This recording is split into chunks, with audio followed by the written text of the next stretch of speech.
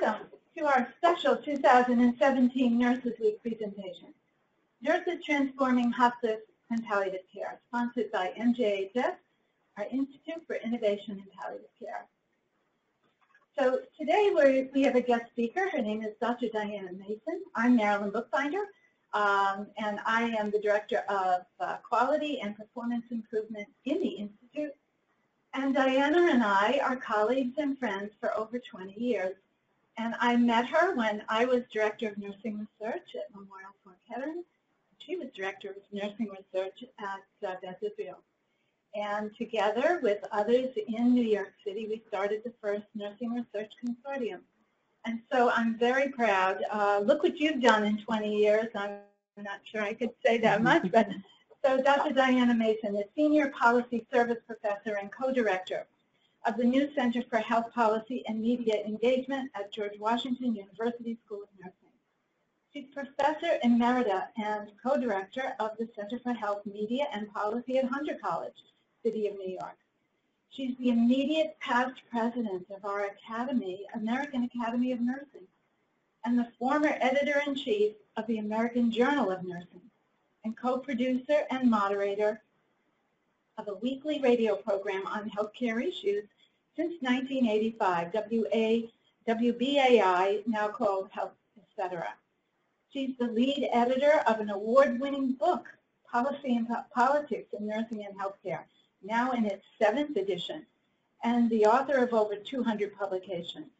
Her scholarship focuses on health policy and what can be learned from nurse-designed models of care. She is the co-principal investigator for a study funded by the Robert Wood Johnson Foundation to explore how nurses address building a culture of health in their innovative models of care. This is with the Academy, American Academy of Nursing, and the RAND Corporation. She's also a member of the Board of Directors of Primary Care Development Corporation and the National Advisory Board for Kaiser Health News. She holds 2 honorary doctorates and has numerous awards and publications, as we said. Her teaching, policy leadership, publications, and journalism. I think you are going to just enjoy this. Let me introduce my colleague and friend, Dr. Diana Mason. Good morning, and thank you, Marilyn. We do go way back, and she has had a very illustrious career, and it was a great working relationship, and I'm really pleased to see you again. You look fabulous. So, and to all of you on camera, I can't see you, but I know you're with us, and I thank you for joining us and say to you, Happy Nurses Day, Happy Nurses Week, and to those of you in the room, Happy Nurses Day, Happy Nurses Week. But more so, I want to thank you for the great work that you're doing. You're doing enormously important work. I cannot emphasize that enough. I want the services that you provide when I know I have an advanced illness. I do not want to die in a hospital, and I'm going to say more about that in a little bit. So do not underestimate how important you are to people and to families and to our society. But I also want to challenge you to step up because you are leaders in healthcare, and I want you to step up even more. So I have too many slides, I'm sure, so I'm going to skip over some. There will be time at the end, about 15 minutes for Q&A, and they will moderate that. Somebody in another room is doing that. So I'm looking forward to your questions and your comments as well.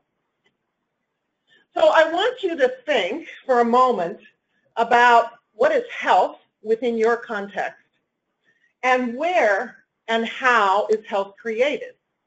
Now, many times when I speak to nurses, I ask them to, think of an image. What are the images that come to mind? And these are the images. The most expensive technology we could manage, and designer hospitals that are beautiful buildings, but they may not be staffed well. And so why is this where health is created? It's not. Medical errors are now the 3rd leading cause of death in this nation. I don't want to enter this building if I don't have to. And when I was at the American Journal of Nursing, I wrote an editorial one month about how I had been very ill. And on a Sunday night, I called my primary care practice and said, here's what's going on. And they said, well, we think you should go to emergency room. I said, look, if I can you see me first thing in the morning? And they said, yes. And I wrote about why I didn't want to go to the emergency room, and it was because I was afraid they would kill me. And I got letters to the editor with nurses saying, how could you think that? We would not. Well, of course you don't intentionally do this, but these are not safe systems. And so, and we've over-medicalized things too as well. So I'm really working to stay out of this building. I don't want to go into this building. I want to be at home. I want to have good primary care. And some other things I'll share with you. So there is this mandate for reform, and it was particularly so under President Obama. We're still seeing how it's shaking out now with a new Congress and new administration. But this is my visual, my schematic of what our healthcare system looks like. We have a foundation of acute care, strong, well built out acute care system. I still don't want to go in it. It's not safe, but we have this strong acute care system. We have some recovery care, some long-term care, some home care, and you certainly are contributing to that home care. We have primary care, but not a robust primary care system. At the very top of this pyramid, we give a little bit of attention to wellness and health promotion and public health. Is that really what we want? Well, what's wrong with it? I'm going to share 2 studies with you that show us what's wrong. Actually, there are a series of studies.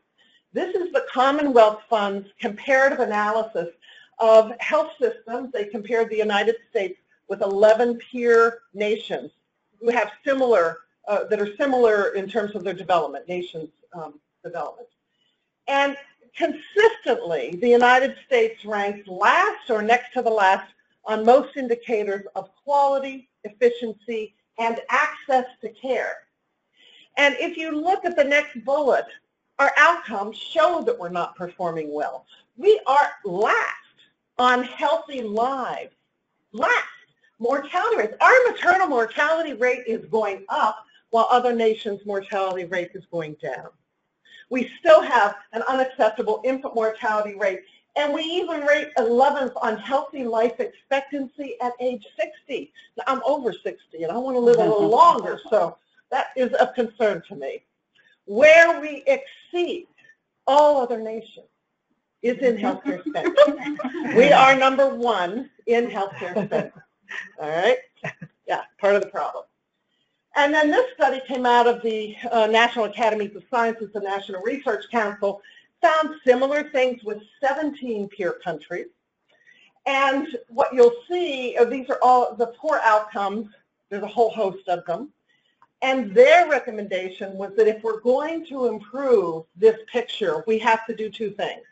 We have to address our fragmented healthcare system, and we have to start addressing social determinants of health, the factors that influence health, where people live, work, and play. So it is, is there access to high-quality, nutritious, affordable food? Is there adequate housing? And we know in New York State that one of the populations that's most challenging are the dual eligibles, people who are on both Medicare and Medicaid. And what's most challenging about them is that many of these people do not have adequate housing, so we can't provide continuous care. We lose track of them. So if I have diabetes and I'm poor and I don't have good housing, and you're trying to help me better manage my diabetes, we're not going to be successful. You will lose track of me because I will go from place to place. So there's a lot of work on these social determinants that I would hope you would pay attention to and look in your own communities. Are your own communities healthy places? And if not, how can you contribute to building healthier communities? I think this is incredibly important. We're spending way too much money on healthcare, and we've got to cut those costs, move our resources upstream, and invest in communities that need safer places to play or to exercise, that need jobs, that need adequate housing, etc. So I want to urge you to look in your own communities and figure out how can we help to build a healthier community right where we live. So I think we have to flip this pyramid. We need a strong foundation of health promotion, wellness, and public health. This, to me, is a mandate. We should build those healthy communities and restore funding, adequate funding to public health. Under the Obama administration, when the Affordable Care Act was passed, there was authorization for more in public health. Congress cut a third of that budget. So they're still struggling in terms of public health funding and systems. We need a really robust primary care and care coordination system. And as Marilyn mentioned, I'm on the board of the Primary Care Development Corporation. And my interest in that, I'm not a nurse practitioner. My interest in that is that I know we have to have this robust primary care system, and that nurses have views on that and can contribute to that, not just nurse practitioners. There's a report from the Macy Foundation on the role of RNs in transforming primary care in the nation, and that just came out, actually initial report came out the end of last year, and in March the full report came out. So those of you who are interested in primary care, I would steer you to the Josiah Macy Foundation website. Just Google it, Google primary care, and you'll find the report. And then we need good recovery care, long-term care, and home care. Now, I want to ask you on camera to think about, and you in this group, raise your hand if you would like to end your years in a nursing home. Anybody raising their hand? No. No, and I doubt there's anybody on camera raising their hand. So we've got to build home-based long-term care. None of us want that other alternative. Why are we thinking that it's okay to put people in these facilities which are not conducive to well-being and to happiness? And I want to die happy. And so, give me a good setting. Leave me in my home as long as I can be there. And otherwise, we have to configure these long-term care systems. And then acute care in the future will be, essentially, hospitals will be one big intensive care unit. And that's where you'll go for your intensive care. So that's what I think we have to change to. The question is, how do we do it? Now, I'm not going to go into this, but for those of you who are interested in social determinants of health, Elizabeth Bradley, who's now the president at Vassar, was at Yale, wrote a great book called The Paradox of American Healthcare, and I am talking about it. So she found that indeed in countries that have better outcomes and better health outcomes, that those countries spend more on social services than we do. For every dollar we spend on healthcare, we spend 90 cents on social services. In these other countries, for every dollar they spend on healthcare, they spend $2 on social services. And they don't define social services as care for the poor, period. They decide that social services are for the well-being of the whole country. So paid maternity leave is an example. Mm-hmm. These other countries all have a paid maternity leave, recognizing that that maternal-infant bonding is crucial for a healthy start. So why do we have this emphasis on acute care?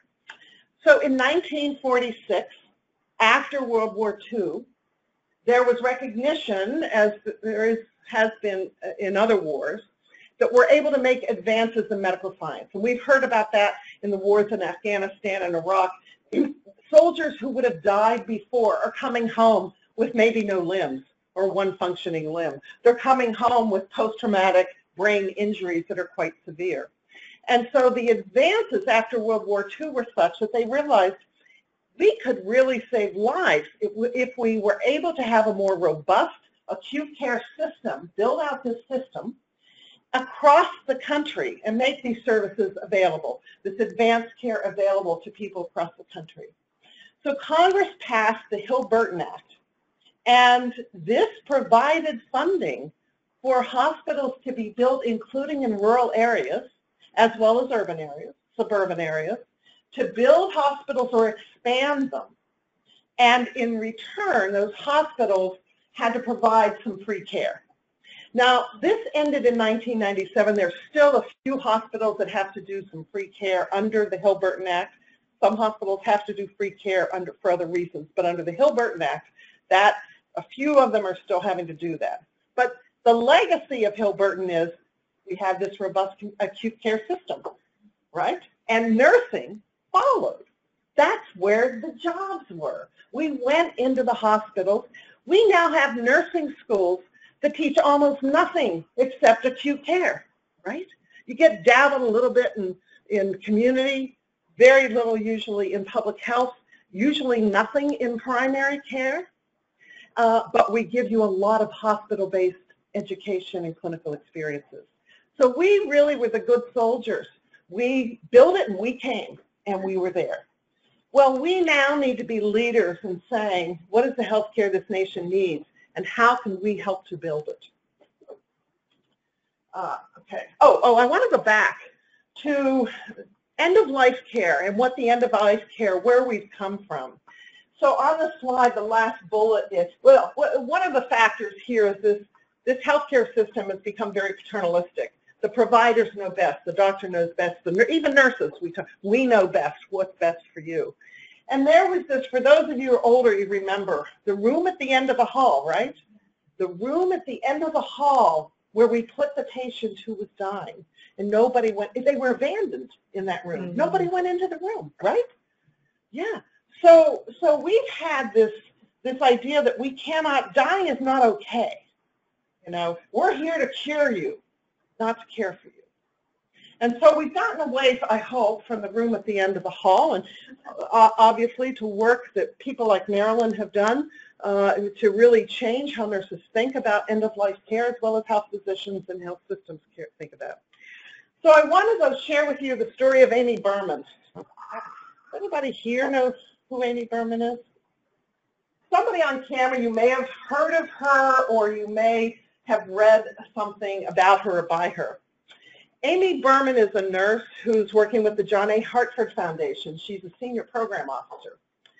And Amy is probably 50, somewhere in there.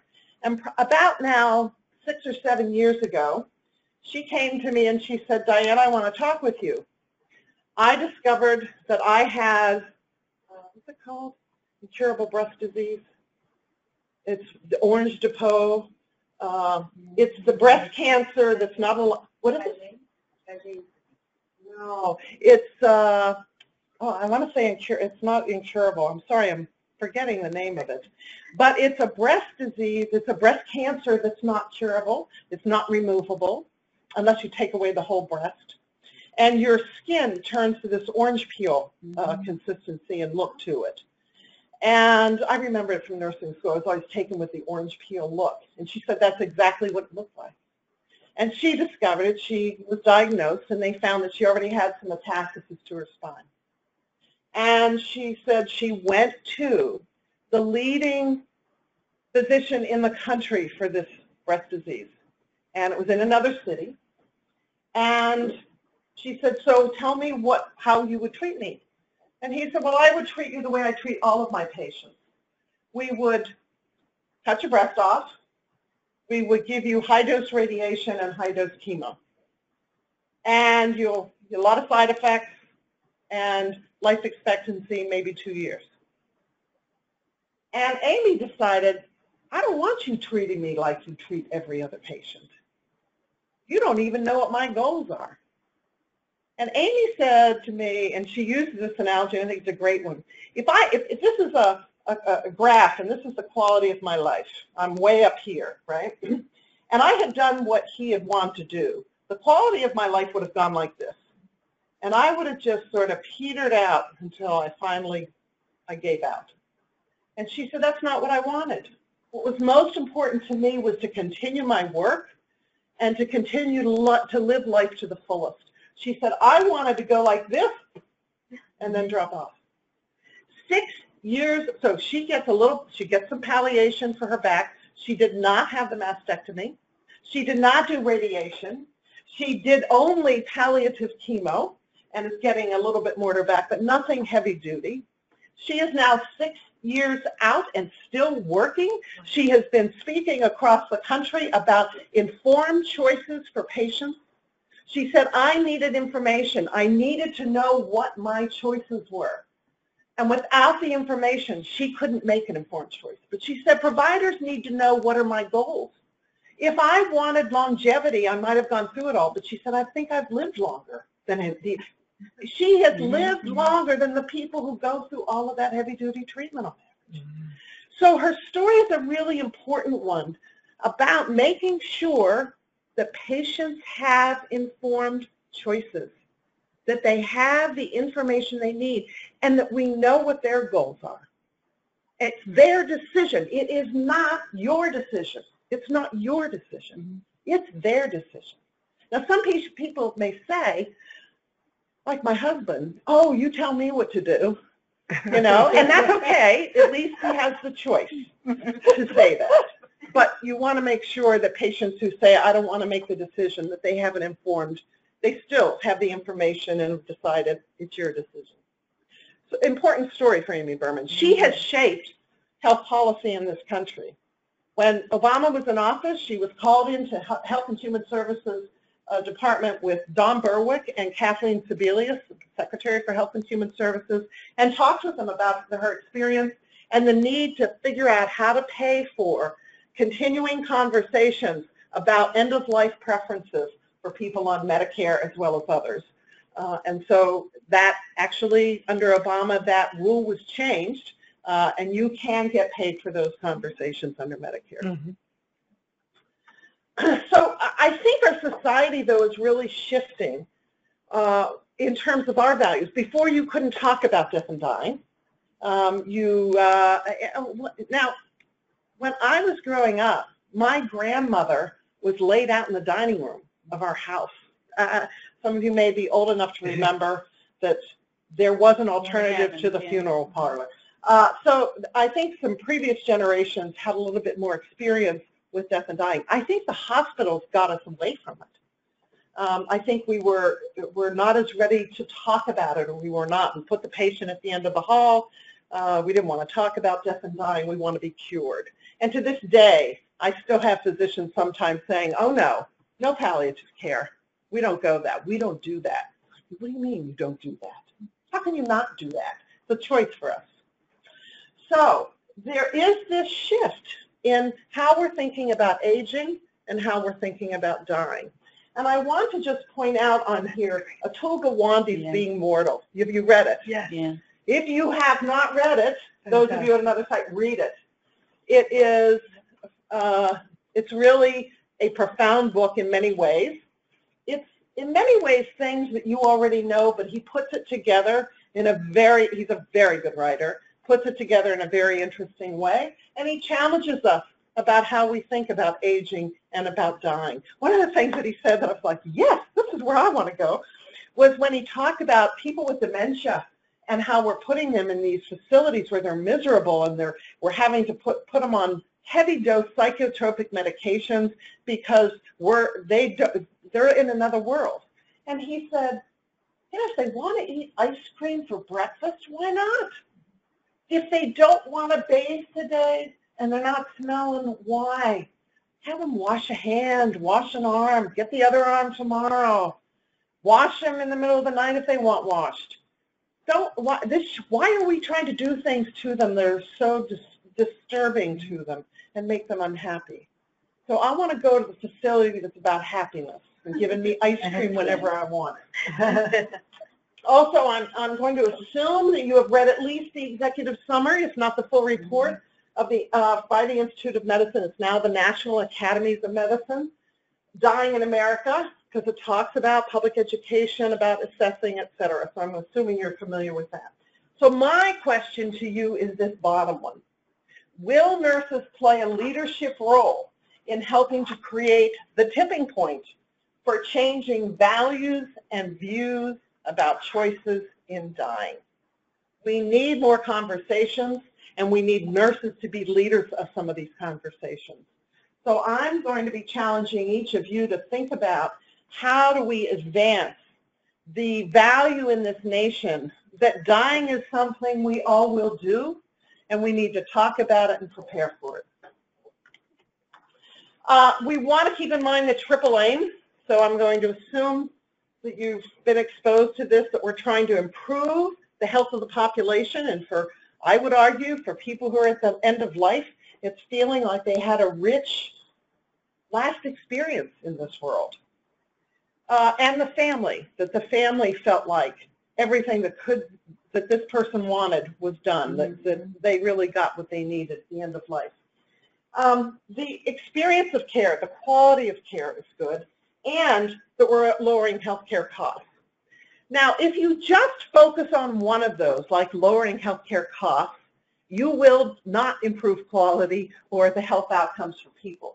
So one of the values of the triple aim is that they're all connected. And if you're trying to improve care, you want to think about each part of this triple aim. But there's now a quadruple aim, and it brings you in. The quadruple aim says that if we don't pay attention to whether the healthcare providers have joy in their practice, have a high degree of employee satisfaction with their work, we're not going to reach the triple aim. And so you're seeing this movement towards people saying, wait a minute, institutions, healthcare organizations saying, what is the satisfaction of our employees and how can we improve it? I do want to bring to your attention, I don't think I have it on a slide, there is a new charter on professionalism for healthcare organizations that was developed by an interprofessional group. We just published it a couple months ago. It's available on the website of the Foundation for Medical Excellence. And it essentially says to healthcare organizations, you want your employees to be professional, you've got to be professional, because they heard from physicians that physicians felt they couldn't live up to their standards of professionalism because of the organizations they work for. And so this is challenging healthcare organizations to pay attention to certain principles of how they operate. So I would encourage you to look at that document and reflect on, nobody's perfect, but reflect on how are we doing on these things.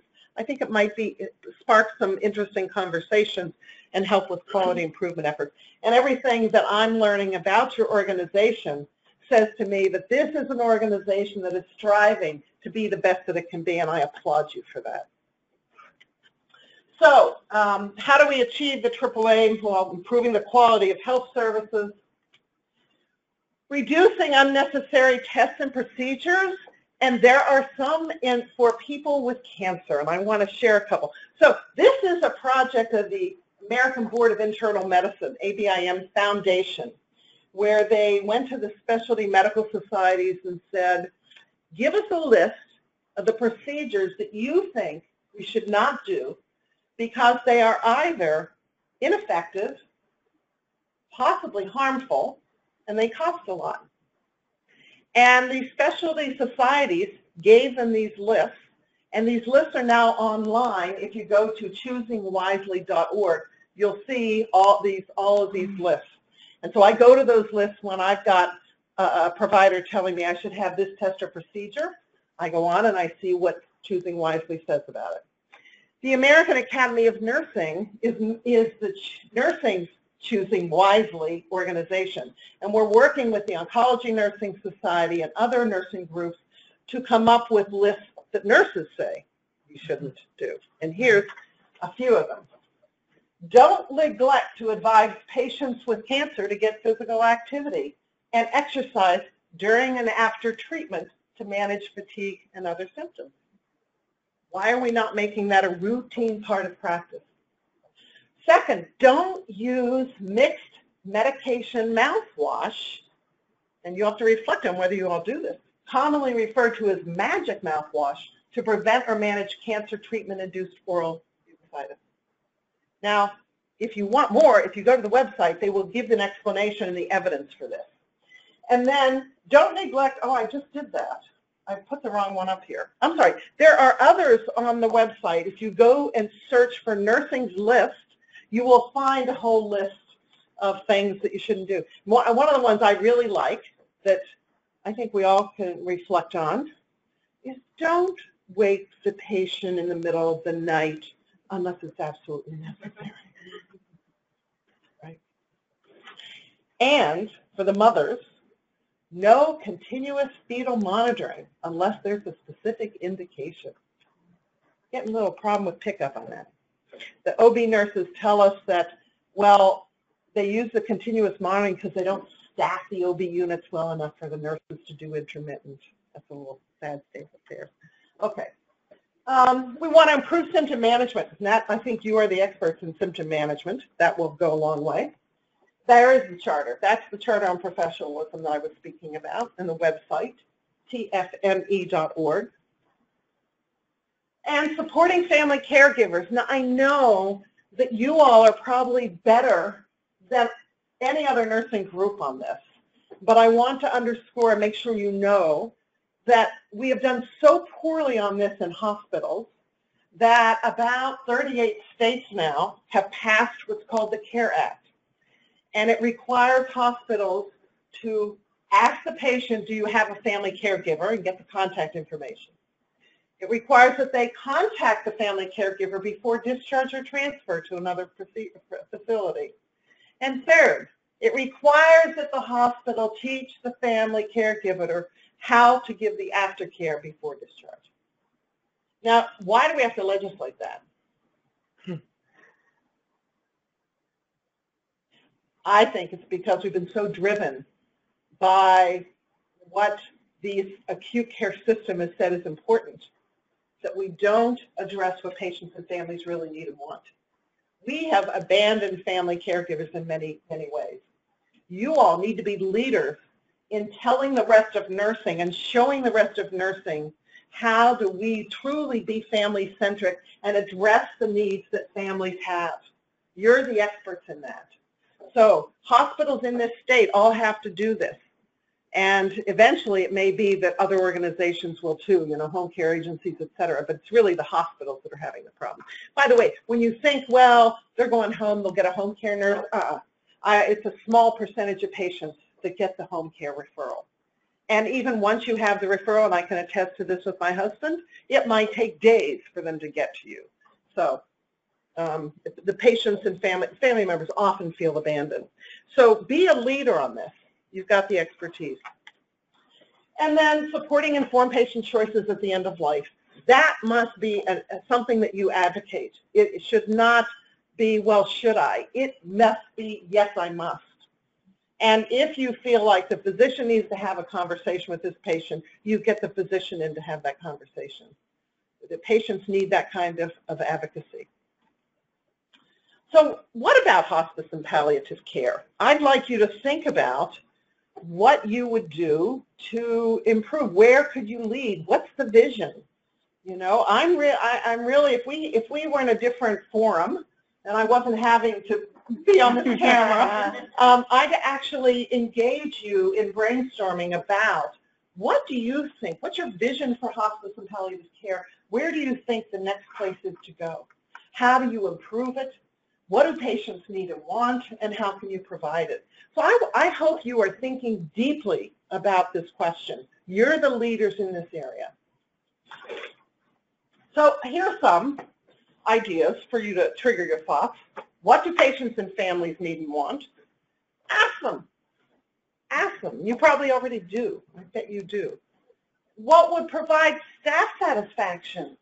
What would make staff, particularly the frontline staff, but also managing staff, what would improve life and your satisfaction with work? And so you're feeling like, yes, I love going here every day, right? What would improve the efficiency of care and what's a waste of time? And I know you're burdened by regulations, et cetera. I will tell you this is the time to put those regulations on the table, and I believe that's probably part of what your organization is addressing. So look at the regulations. If you don't like them, speak to your congressional representatives, speak to people, and say this needs to be changed. This is the time to go after it. What would improve the outcomes of care? And how are you going to measure it? How will you know if it's improved? And then what would reduce the cost for this organization? Because you want to be able to reduce unnecessary spending so you can afford to buy more staff, right? Mm-hmm. You want to be able to reduce spending in the whole healthcare system so you can show you don't want to just pay for acute care. If we give patients the option, then this is a less expensive alternative. Patients and families want it, and the quality of the care that they get is better. You have to make that economic case as well. So what responsibility do you have to shape public conversations around end-of-life care? Again, you have a huge, I think, responsibility in this regard. There is a tipping point we're at. Remember, we had the death panels, and for a while, nobody wanted to talk about it. Well, I think we're beyond the death panel. Both Republicans and Democrats die, and they both have family members who die, and they both see family members who have terrible deaths. And so both Republicans and Democrats need to be engaged, and many want to have this conversation. So I would encourage you, how are you helping to promote those kinds of public conversations? I've talked about some of this, addressing some of the barriers. Scope of practice, I think, is still an issue. I know it is for the nurse practitioners. You should have full practice authority, and I was disappointed that that wasn't what was aimed for the last time the law was changed. Should have gone for full practice authority. Be bold. We need to be able to have nurse practitioners make referrals to home care and hospice. It is appalling that they cannot make that. Appalling. You need to be vocal about that. Recommendations in the IOM report, and then making sure that we're continuing to pay for conversations about advanced care. Now, I am somebody who believes that we should not have fee-for-service payments, that we should have global payments so that I'm responsible for your care. And it's up to me to show good outcomes and to deliver the care that you need. And if it means I buy you an air conditioner to keep you out of the emergency room, I buy you the air conditioner to keep you out of the emergency room. So until we have that, we've got to make sure that that providers are getting paid for conversations about advanced care planning. There's still too many people, including nurses. So may I be so bold as to ask this room, who here has an advanced directive completed? A couple people don't. And camera, ask yourself, if you don't have an advanced directive, why? Why don't you have an advanced directive? You have to walk the talk. And I have one. Yeah. So be leaders in that. Make sure that all of the staff go to your colleagues and say, do you have an advanced directive? And if not, bring the forms in, get them signed. And mine's online. I worked with a New York lawyers group where they help you to put them online. So, and it's on my driver's license. Good. So we have this mandate to transform the healthcare system, I believe. And we have been leaders in this, and we have lessons from history, a mandate here. We have Florence, who transformed military healthcare, British healthcare, Indian healthcare in her lifetime. Major reformer. This is one of her quotes that I love. When I entered into service here, I determined that happen what would, I would never intrigue among the committee, meaning be political. Now I perceive that I do all my business by intrigue. I merely propose to A, B, or C the resolution I think A, B, or C most capable of carrying in committee, and then leave it to them. And I always win. So it's about not just saying we need to make this change, but how to be strategic about moving the change forward. And I think as nurses, we feel like this is the right thing to do. Let's just do it. People should respond to reason. Well, they don't. So we need to think, how do we strategically move an issue forward? So Lillian Wall is one of my heroines. She started school health nurse in the Lower East Side of Manhattan, Henry Street Settlement House. And I didn't introduce, down at the end of the table, my colleague from Taiwan is Che Yen, and she's a hospice nurse in Taiwan. And I visited her unit where they are doing things that you want to know about. And she's here to learn from you as well. And I would say to you, you can go and visit Lillian Wald's Henry Street Settlement House on the Lower East Side. And this is, you'll see the neighborhood where she did her work. It's changed completely. However, it's really a landmark. And she was really a heroine in many ways for me and for others. So, Visiting Nurse Service of New York, she started the public health nurse, occupational health nurse. She started the first playground because children were playing in the streets and getting run over by horses and playing in manure. She started a theater there and was just an amazing, amazing woman. And Sojourner Truth, so I want you to look carefully at this image. Sojourner Truth was a slave. She was born a slave and became free and nursed during the Civil War. And she became an advocate for freedom and human rights, knowing that we cannot be healthy if we are not free and don't have some semblance of human rights. Now, she was a great orator. She would go around and speak. People would pay to hear her speak. And this was one of the first photographs that was reproducible like a postcard. And it says here, I sell the shadow, and that's what they called these, your image on the photo at the time, the shadow. I sell the shadow to support the substance. She is selling her picture to support the work. And I would have each of us ask, what is our shadow? And what are we willing to put on the line to advance our own issues and concerns, and the concerns of the public? So she was a great icon. So where are we today? We have a number of nurse-designed innovations, and I want to just share a couple with you. This is the work of the American Academy of Nursing, has identified nurses who have developed innovative models of care for which there are good clinical and financial outcome data. And we call them edge runners. And if you go to the Academy's website, you'll find a whole list of people. And if you are an innovator, you should just apply. It's a designation. You have to fill out an application and meet certain criteria. And that's the information on the Academy. Excuse me, they've changed the website, and that link may not work, but the first part does, aannet.org. So this woman is not an edge runner. Her name's Connie Hill Williams. She's not because she left here before she could get the financial data. So I met Connie in Chicago. She was at Chicago Children's Hospital on a respiratory unit. And she had children on respirators who were long-term respirator dependent. And she said, these children, I said, what really bothers you most about, up here? What do you feel most passionately about? She said, these children want to go home, and the parents want them to go home. But we don't have the supports in the community to send them home early and safely.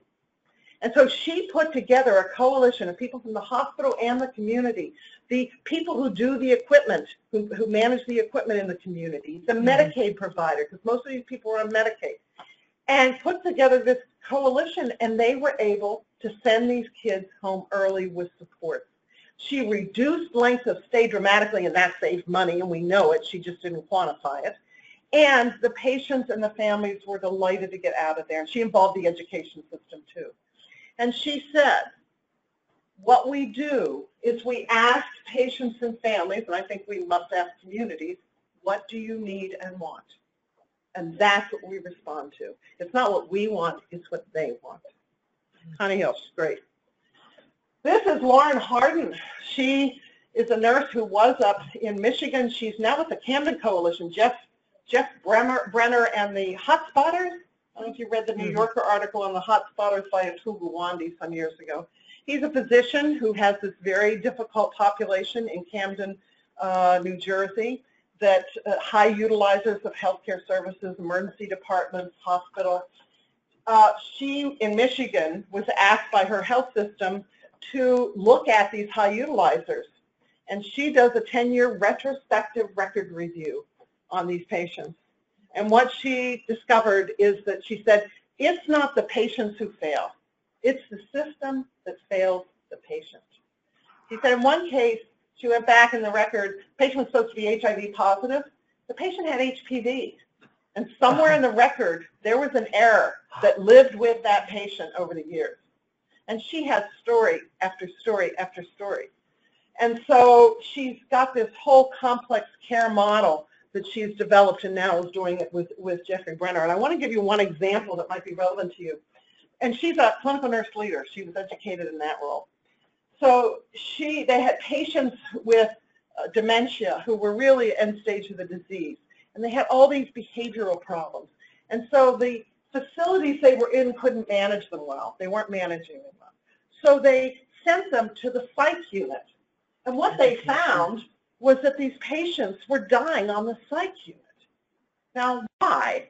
Well, she got in there and did this, a root cause analysis and came up with a plan, early transition to palliative and hospice care. Why are these end-stage patients going into the psych unit? They don't. They need hospice and palliative care. And these facilities they were in didn't know what to do with that. She was able to decrease the length of stay when they did go to the psych unit from 19 days to about 15 days. And she developed an interprofessional dementia with behaviors care pathway. So here are the data.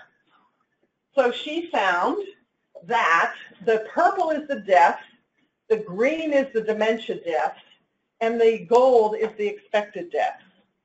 And from 2006 to 2012, you can see that she was able to reduce those dementia deaths to zero. Zero. Because of this care pathway. And raising awareness that these patients really could die not in a hospital psych unit, drugged, and they could die with supportive family and in a setting that they knew. So kudos to her. Family presence during codes and invasive procedures. Yes. Okay. This is, I have 15 minutes for Q&A though, right? Okay.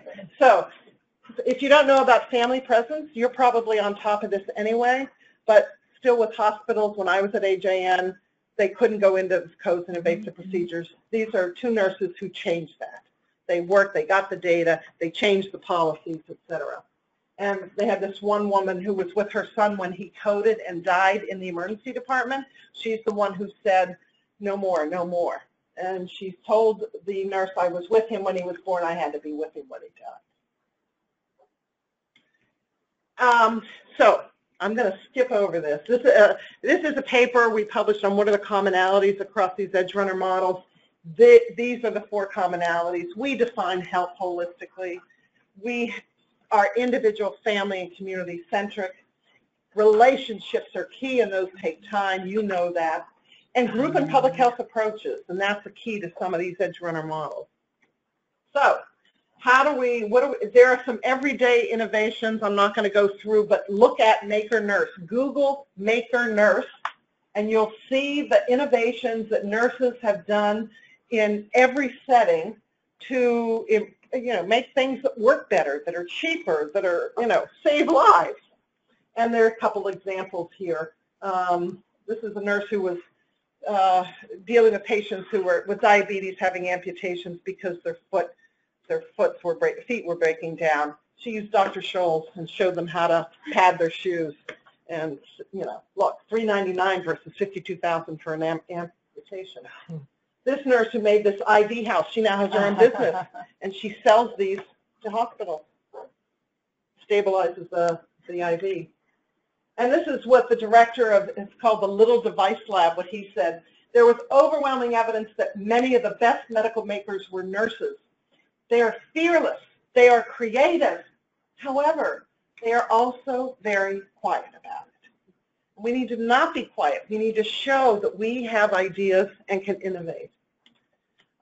So I'm encouraging you to, what is your vision for hospice and palliative care? And every one of you need to think about, not the institution's vision, pay attention to that, but what is your vision? What is your passion for this vision? And then work to make it a reality. We have to move beyond that disease-based view of health. We have to.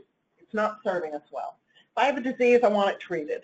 But you know what? That's not what life is all about. Sometimes they can't be treated, as you know. Let your vision feed your passion. If you have this vision and you see it, and it's like, yes, that's what needs to happen, that will keep your passion moving.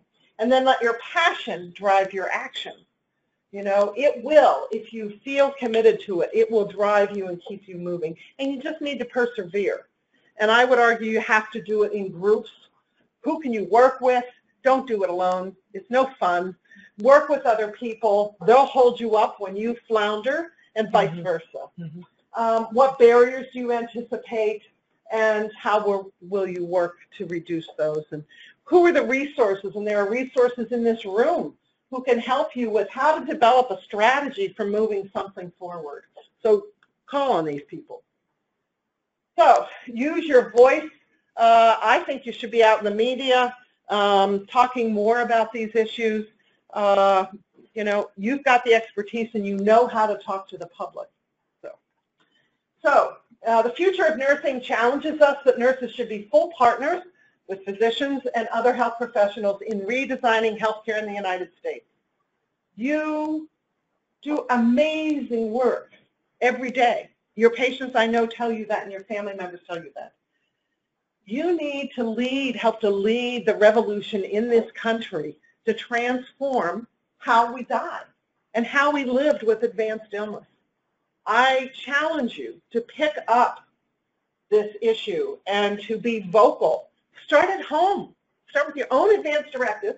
Have the conversation at home, and then have the conversations in your community. You are leaders, and people trust us, right? Mm-hmm. We're still #1 in that Gallup poll. They trust us. They do, yeah.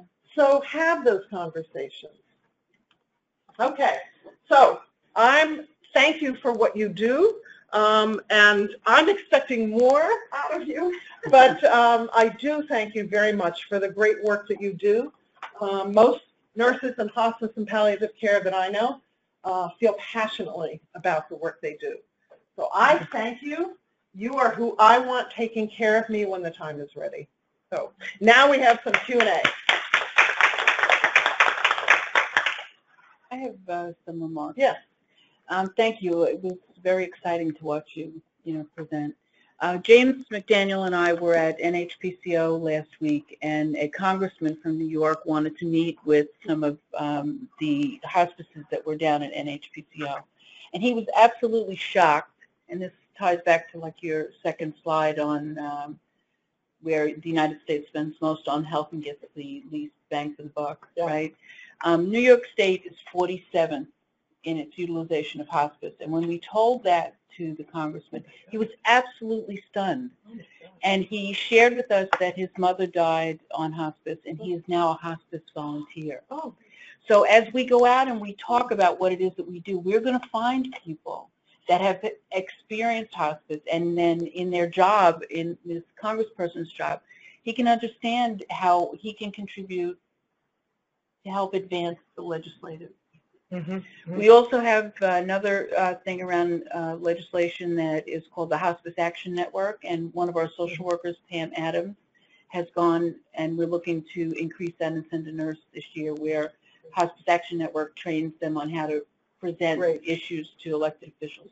Great. And in June, we have Brad Macy, who invented the Macy catheter. He's a nurse who invented a catheter, and he's coming because we believe that he can bring something to the table for us around clinical work. So it was very interesting to see your slides and say, hey, we're doing something like that, so it really validated. So thank you so much. And who's the congressman? Tom Reed from Corning, New York. Oh, good to know. Good to know. Yeah. Good. Yeah. Diana, thank you so much. What I want to just remind everyone is to really get involved and join their HPNA chapter. Now, you're a chair of a board. Yeah, the president of HPCC for certification. And we have 38 certified nurses here that we're very proud of. But I think if they can also take the next step besides certification is getting involved in the HPNA chapter. Yeah. Their chapter meetings are the meetings where we discuss the kinds of things you're talking about. And there's a chapter here in New York? Yes. Oh. We put it together. Kathleen Broglia, Marilyn Bookbinder, yes. Great, great, great. And how can people find out more about the chapter? We send information around. Okay. We don't get as many people attending, but we do send the information out to the organization.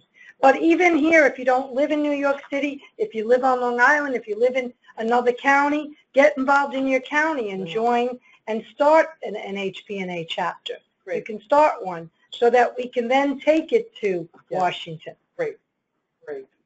Dr. Mason, we have a question from the online audience. Yes. What policy or law that is currently being considered by Congress or the White House do you feel that, if passed or not, would significantly impact the care we provide in hospice and palliative care, and how can I make an impact? That's a great question.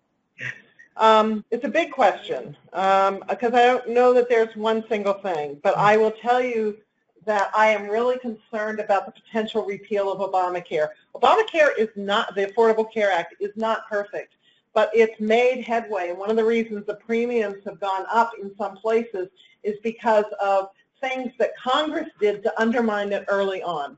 And so there are things that can be done to restore that. What the House just passed would remove at least 24 million people from coverage. We would lose coverage for so many people. The other thing is that it really, for older people, it really would cost them more in premiums than what they would have to pay now. So there are real concerns that I have about that, but the biggest concern I have is that the Affordable Care Act was designed to reduce costs, improve quality, and they knew that if they were going to reduce costs, they had to change the system we have. They had to start flipping that pyramid. And the new bill that Congress, that the House of Representatives passed, doesn't flip the pyramid. It just addresses the cost piece of this. So quality will go down, the experience of healthcare will go down, and access to care will go down. So I think that's something we have to weigh in on as nurses to say, here is our concern about this. But the other concern I have, and I'm not sure how this plays out with you all, is potential changes to Medicare. There has been talk about privatizing Medicare, about raising the age for Medicare eligibility. There has been talk about moving all of Medicare into managed care. And so I think it's really important that you keep your eye on that work as well, because I would suspect you're heavily Medicare. Is that right? Yeah. Mm-hmm. So those are broader health issues. For our own interest in being able to better serve the public, I think that Medicare referral by nurse practitioners is crucial, and I would get Tom Reed on that. Yeah. That's something he could try to advance. Now that we're friends. Yeah. I'll put you on that, James. So those are two issues that I think, so the broader Affordable Health Care Act, the Affordable American Health Care Act is the new bill. The Senate is unlikely to approve it in its current form, so we'll have to wait and see what that looks like. But keep your eye on that. I think it's incredibly important. To the questioner, raise your hand when we start to talk in the summertime about the advocacy that happens at New York State. Right. There's a hospice advocacy day where we go up to Albany. Good. So just identify yourself to your manager, and we'll give you more information when the time comes, and you can begin to learn about that process. Great. Excellent. Good. We do have another question. One of the online audience wanted to know, do you think that state boards of nursing should mandate the inclusion of palliative care and hospice content on exams? Yes. Absolutely. Yes. Now, here's the challenge. Now, they have a new head. David Benson is the head of the National Council of State Boards for Nursing, and he came to the United Kingdom, and I haven't talked to him since he's been here. He's been here about a year, maybe a little more than a year. And so the way the state boards work is they query nurses who are 1 year out of practice, and they talk to them about what their work is, et cetera. Well, where do nurses 1 year out of practice go? They go to the hospital, right. And hospitals are not doing what they should around palliative care and hospice care. So I think it's incumbent upon the getting the word to the National Council of State Boards that exam needs to not change setting, so it doesn't work. So we're trying to do work with getting them to do more as primary care, and people are arguing, pushing back, saying it doesn't cover primary care. Well, it does. It's not setting specific. Some of the questions are, but most are not. So I would have the conversation with them, meet with David Benson and say, you know, this is so important. We'd like to see more questions regardless of setting. Yeah. Mm-hmm. Well, I think that's all the time we have for questions today. Good. Dr. Mason, as always, you're inspirational. Thank you. 20 years later. Thank you so much. Thank you. And thank you to those on camera.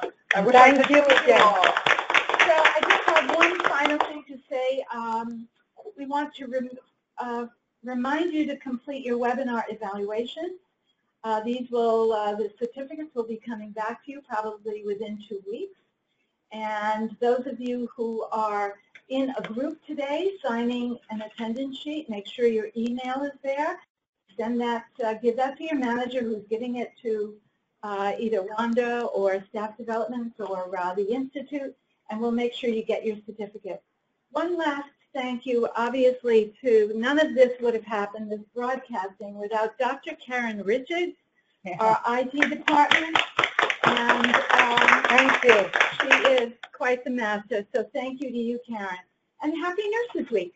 Happy You too, Marilyn.